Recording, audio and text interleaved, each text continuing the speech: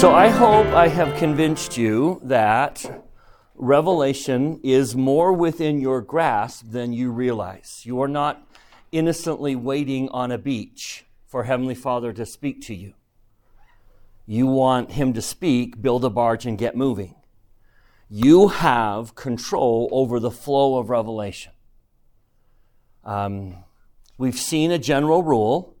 He speaks most earnestly when the danger is high, or when you're taking a wrong turn.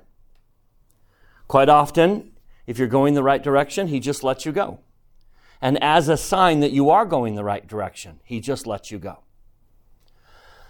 But as we've looked at the rules of revelation, especially last week, that we saw that you and Heavenly Father are connected through the navel. Those of you who've been to the temple, that should mean something to you. The navel. That you are connected to God through the navel. And that you have an umbilical cord to heaven and you control the flow. Now, rule number one, what we talked about last week is, you control that flow by how well you take care of your body. This body is the instrument through which He speaks to my spirit. And if you want to increase revelation, take better care of your body. Now, along that spirit, along that idea of you controlling the flow, I want to point out a pattern that is repeated over and over and over again. How many times has Jesus basically said, I will bless you if you bless them? I will forgive you if you forgive others. That made its way into the Lord's Prayer, didn't it?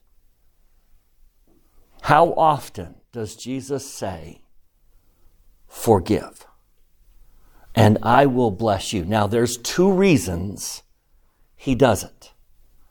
And I want to talk about the two reasons today. Reason number one is you need to forgive so you stop hurting yourself. Reason number two, you need to forgive so that He flows revelations and blessings upon you. So let's turn with me to Doctrine and Covenants, section 64, where he teaches this doctrine. Section 64. I want to point out, he points out two doctrines. These are two significant doctrines. And if you've never paused to let the doctrine distill upon you, we need to today.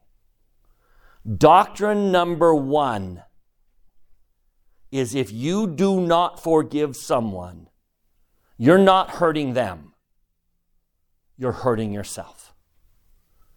It's like saying, I am so angry at you, I am going to drink poison so you get hurt. That's what unforgiveness does. So he says in verse 8, 64 verse 8, my disciples in days of old sought occasion one against another and forgave not one another in their hearts. Does that sound like a society in which any of you live? And for this evil they were afflicted and sorely chastened. Now, I personally don't, in my life, I don't think he's saying, I afflicted them. I don't think the Lord's saying, how dare you break my commandments, I'm going to punish you for not forgiving. I think what he's saying is, the act of not forgiving someone doesn't hurt them. It hurts you. So number one, stop the bleeding. It is the dumbest thing in the world that we do it because someone hurts me. And I get it. I know every one of us have someone who has done something horrible to you, caused great pain in your life. I know someone has hurt you. And it is natural to want to hurt them back.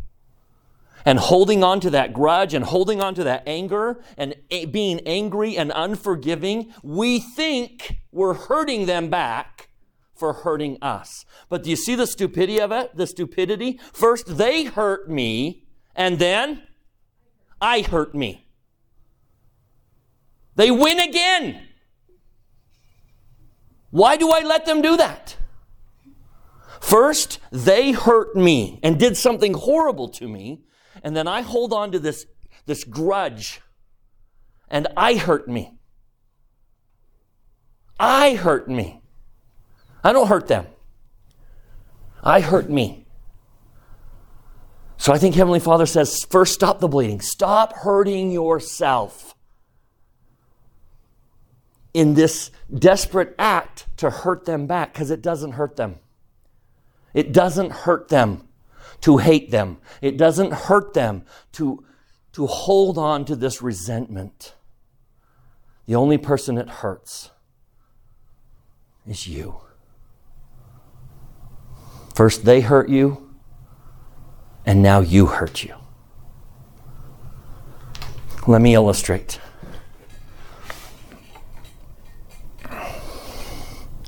Nope, we'll need that price of gold in just a second.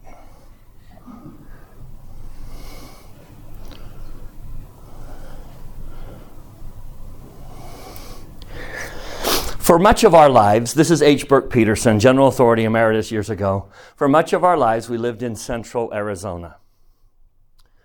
Some years ago, a group of teenagers from a local high school went on an all-day picnic into the deserts on the outskirts of Phoenix. As some of you know, the desert foliage is rather sparse, mostly mesquite, catclaw, and palo verde trees, with a few cactus scattered here and there. In the heat of the summer, where there are thickets of this desert growth, you may also find rattlesnakes as unwelcomed residents. These young people were picnicking and playing, and during their frolicking, one of the girls was bitten on the ankle by a rattlesnake. As is the case with such a bite, the rattler's fangs released venom almost immediately into her bloodstream. This very moment was a time of crucial decision. They could immediately begin to extract the poison from her leg, or they could search out the snake and destroy it. Their decision made, the girl and her young friends pursued the snake. It slipped quickly into the undergrowth and avoided them for 15 or 20 minutes. Finally, they found it, and rocks and stones soon avenged the infliction. Then they remembered their companion had been bitten. They became aware of her discomfort, as by now the venom had had time to move from the surface of the skin deep into the tissues of her foot and leg. Within another 30 minutes, they were at the emergency room of the hospital. By then, the venom was well into its work of destruction. A couple of days later, I was asked to visit her in the hospital. As I entered the room, I saw a pathetic sight. Her foot and leg were elevated, swollen almost beyond recognition. The tissue in her limb had been destroyed by the poison, and a few days later, it was found that her leg would have to be amputated below the knee. It was a senseless sacrifice, this price of revenge. How much better it would have been if, after the young woman had been bitten, there had been an extraction of the venom from the leg in a process known to all desert dwellers. How did killing the snake make her better?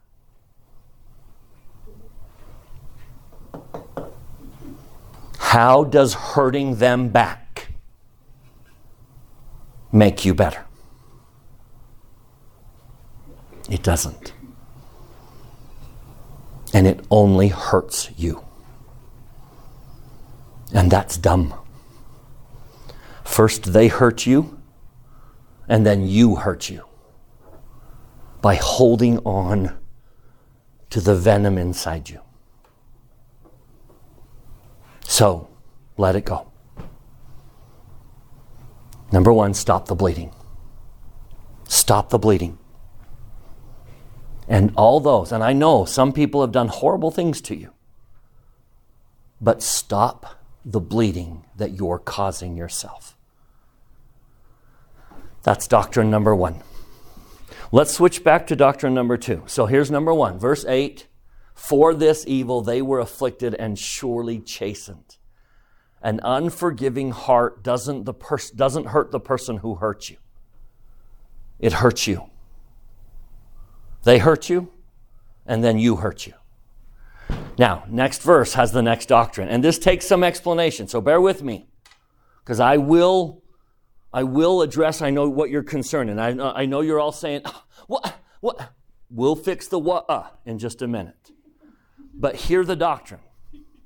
Wherefore I say unto you that you ought to forgive one another, for he that forgiveth not his brother his trespasses standeth condemned before the Lord. So do you see where we're going? First you hurt you, and then you're not allowing the Lord to bless you. So let's talk about this one. I command you to forgive. If you don't, I can't help you. I can't bless you. For there remaineth in him the greater sin. So let me clarify.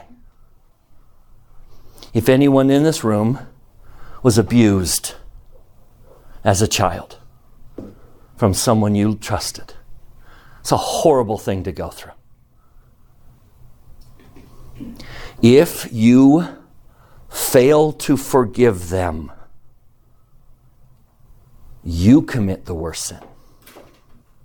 Now I know there's a hold on, we'll address the but let's focus on you. How do you commit the worst sin? How do you commit the worst sin than the person who did horrible things to you? Let's clarify that. So everyone turn to Matthew chapter 18. Matthew chapter 18 in the New Testament. Let's get this beautiful parable from the Lord where he's going to tell us, how is it that I commit the greater sin? Matthew 18. All right, let's start in verse 23. All right, anyone want to read? I'm going to draw. I need someone to be my reader. Who wants to read? Carrie Ann, please. Therefore is the kingdom of heaven likened unto a certain king, which would take account of his servants. And when he had begun to reckon, one was brought unto him which owed him 10,000 talents. Keep going. Just read all the way to the end of the chapter. Okay. But for as much as he had not to pay, his Lord commanded him to be sold, and his wife and children, and all that he had, and payment to be made. The servant therefore fell down and worshipped him, saying, Lord, have patience with me, and I will pay thee all. Then the Lord of that servant was moved with compassion, and loosed him, and forgave him the debt. But the same servant went out, found one of his fellow servants, which owed him 100 pence, and he laid hands on him, and took him by the throat, saying, Pay me that thou owest. And his fellow servant fell down at his feet, and besought him, saying, Have patience with me, and I will pay thee all. And he would not, but went and cast him into prison, till he should pay the debt. So when his fellow servants saw what was done, they were very sorry, and came and told unto their Lord all that was done. Then his Lord, after that he had called him, said unto him, O thou wicked servant, I forgave thee all that debt, because thou desirest me. Shouldest not thou also have had compassion on thy fellow servants, even as I had pity on thee? And his Lord was wroth, and delivered him to the tormentors, that he should pay all that was due unto him. Okay, now that's a significant piece. I got to make sure you understand. Do you understand what happened? So, servant 1 owes the king, he forgave him. But when he couldn't forgive servant 2, tell me what happened to servant 1. The debt that was forgiven was returned. He got his debt back. His Lord was wroth and delivered him to the tormentors till he should pay all that was due unto him. He got the debt back. His little act of ingratitude offended the king, and he got the debt back. And so Jesus concludes, One more. Sorry. I'll read it. So likewise shall my heavenly Father do also unto you, if ye from your hearts, not through your lips, from your hearts, forgive not every one his brother their trespasses. So that's a great parable. Until we put a little bit of meat on the bones, it's still a great parable. The king has a servant who owes him 10,000 talents. He can't pay it. He's a servant. And so he's going to throw him in prison. He begs for forgiveness. The king looses him the debt. A 10,000 talent debt. The same guy has servant number 2 who owes him 100 pence. He demands him that he pay him. He can't. He doesn't. So he throws him in prison. Who is it that servant number 1 offended? How is it that my debt is greater than the guy who did a horrible thing to me? The guy who did a horrible thing to me offended me. By not forgiving him, I offend God. There's the difference. Now, the reality is the guy that did a horrible thing to me still has a debt to God. And that's the But you hurt me, and by hurting you, I offend God. And that's worse.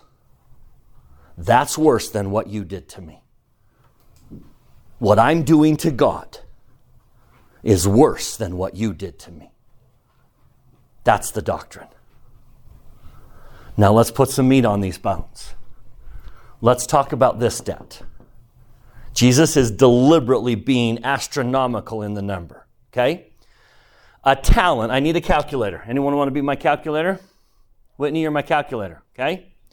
If you were to look it up in the Bible dictionary, weights and measures, 1 talent equals 75.6 pounds. That's a talent. This is not an ability. A talent is a weight. Now, we're going to make an assumption here. It doesn't say in the parable, but knowing what Jesus is trying to say, we're going to make an assumption. A weight of what? What would you guess the metal is? Let's assume gold, right? So, 75 pounds, 1 talent of gold. Now, I just looked it up. Today's price of gold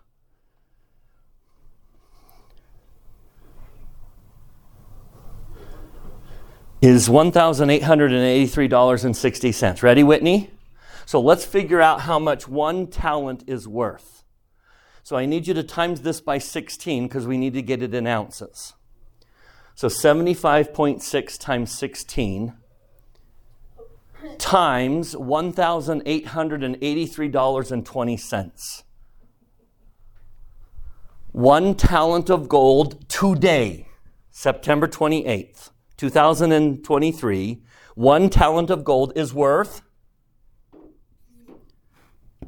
$2,278,220. And he owes how many talents? 10,000. So let's move the decimals 4 spots. That's 1 ounce. That's 1 ounce. That's why you have to times it by 16. So how much does servant number 1 owe the king? $22 billion. $22 billion. This is a $22 billion debt. And what's his occupation? He doesn't own a Tesla company. He doesn't sell electric cars or market products through Amazon. He does what? He washes dishes and shovels horse poop. He's a servant. He's a king's servant. And he owes the king $22 billion. Now, do you see what Jesus is doing? What is that debt? That is my debt to God. That is what I owe God for life, salvation, and every blessing I've ever received. I owe him $22 billion. And I can't pay it back. Never in all of eternity will I pay him back. And so he says what? Tell me what he says. It's okay. I forgive you. I forgive you $22 billion. What kind of king can forgive a $22 billion debt? Well, there's an infinite price that's been paid. And he waives the $22 billion debt. Now let's do this one. A couple parables later in Matthew chapter 20, a servant will work from 6 a.m. to 6 p.m. and be paid a penny. And the plural form of penny is pence. So this is 100 pennies. 100 12-hour shifts. So Whitney, let's assume $15 an hour. Not even minimum wage. But $15 times 12 times 100. This guy owes servant number 2 owes servant number 1 $18,000.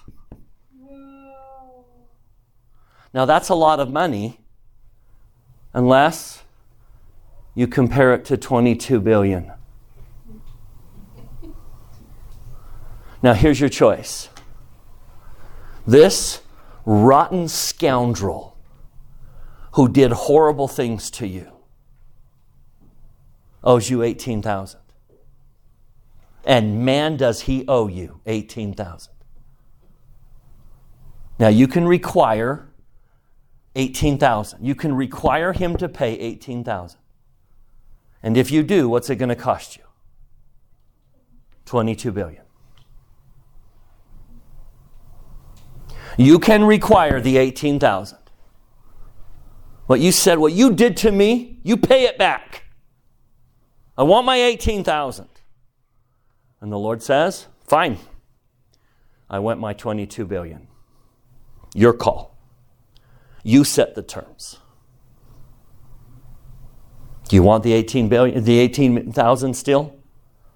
Now here's the other offer on the table. If you will let go of the 18,000. And my favorite word in the parable, my favorite word is this one. Loose him. Meaning, let it go. Let it go here in your head. Let it go here in your heart. Loose them. Free them. If you are willing to loose them, 18,000. If you're willing to give up what you're holding on, what do you gain? 22 billion. Your call. You get to choose. You get to choose how much God forgives you and how quickly. I love that doctrine. It wouldn't be fair. It is hypocritical to say, you have to pay me, but you better forgive me. That's hypocritical. The only fair thing to do is if I expect him to forgive me, then he expects me to forgive him. Your call. It's in your hands. But I testify, the faster you forgive the 18,000, the faster he lets go of the 22 billion. Allow me to give you a very personal experience. I have her permission to share this.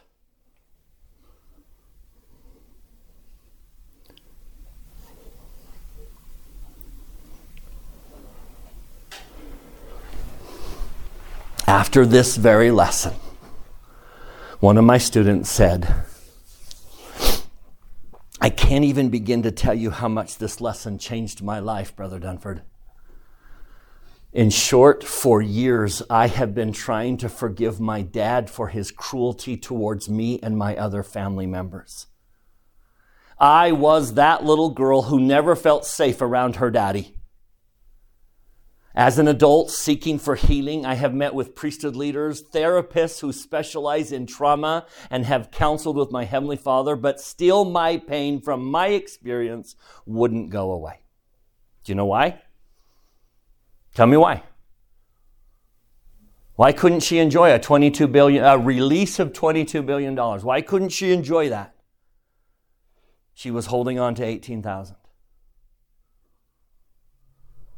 Most of it, deep down, was me not wanting to forgive. That's an interesting thought. Me not wanting to forgive and release him. I felt like if I forgave, then it would make what he did to me okay. And it wasn't okay. But isn't that logical thinking? I can't forgive you because then all of a sudden it's okay what you did. That's wrong thinking, though. Listen to what she says.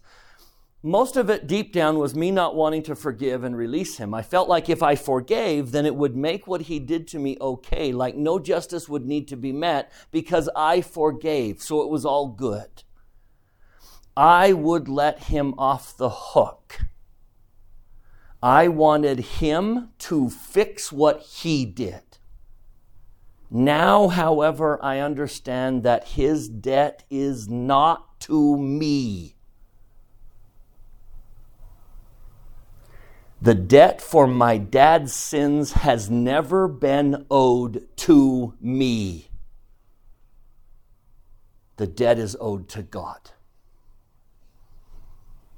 It's so hard to put everything into a text, but I just want to thank you, Brother Dunford, for teaching this lesson, which has allowed me, through the atonement of Christ, to do something that I've been trying to do for a very long time. I can honestly say that I forgive my dad. Now watch the rush of $22 billion come into her life. Ready? That cost a lot to let go of $18,000. Forgiving him does not let him off the hook because he's not on my hook, so to speak. He's on God's hook. What a beautiful thing the atonement of Jesus Christ is. I am free. And not only was I freed, I felt clean. After I loosed my dad from what he had done, I felt like Heavenly Father loosed me from things I had done. It was almost like God could only forgive me after I forgave my dad. I am free and I am clean. She had a $22 billion debt erased and felt the weight of that come off her shoulders. Loose them. Loose them. And you will be free. 2 doctrines. Number 1, if you hold on to resentment, you don't hurt them, you hurt yourself. So let it go. Doctrine number 2, by not forgiving them, by holding on to the $18,000 and demanding payment, you end up paying a whole lot more. That's dumb. Let go. Let go of the $18,000. And watch how quickly God lets go of things you never realized he was not letting go of. You control how much he blesses you. You control how much he forgives you. Loose them. Doesn't mean you have to walk in and be stupid, and you can set boundaries. It's very appropriate to set boundaries. and not let them harm you again. But in your heart, you have to loose them.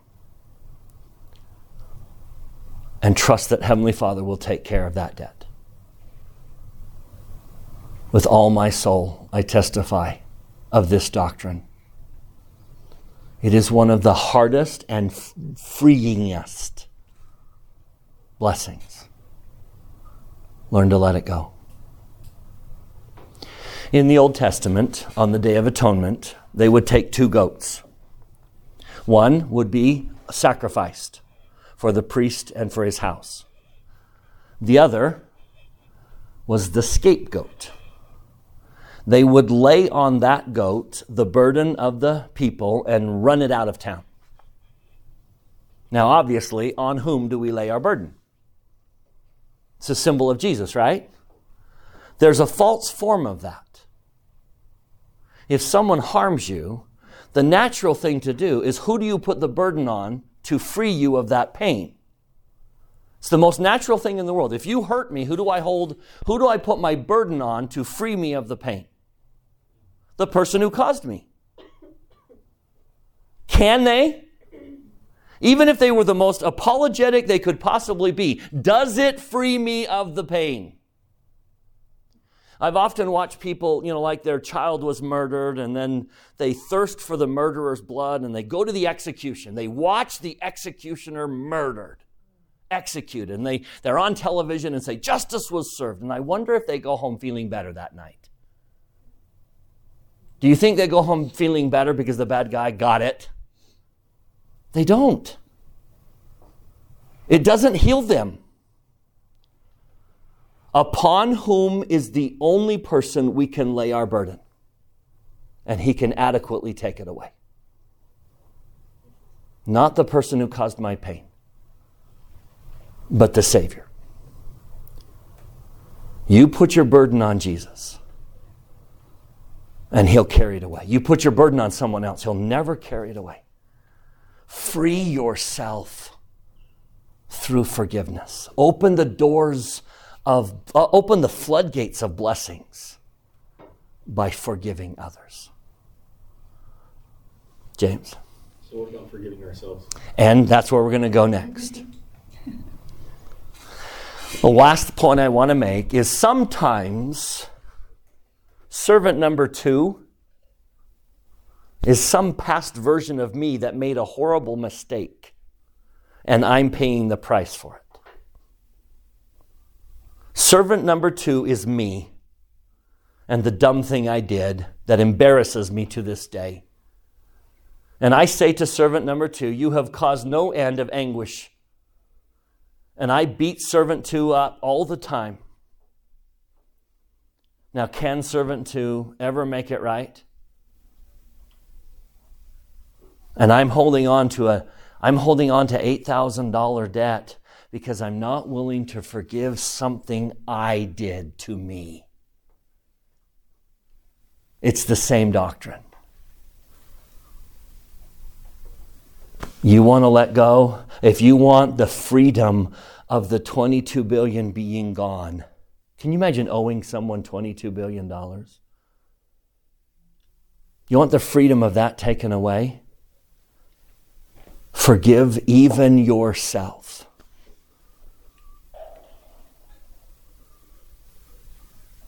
Forgive that dumb thing you did when you were 16 that has caused you no end of embarrassment and grief. Loose them. Let it go. I guarantee God is much quicker to forgive you than you're willing to forgive yourself. Stop the bleeding. Stop hurting yourself because someone else hurt you. And let go of the 18,000. And watch the freedom that comes into your life when he forgives the 22 billion. Of him, I bear testimony. He is the only person who can take my pain away. The person who caused it can't, even in I'm the one that caused it. He is the only one that can take my pain away. And of his ability to do so, I testify. I stand as a witness that he can take it away. And I say that in the name of Jesus Christ, amen.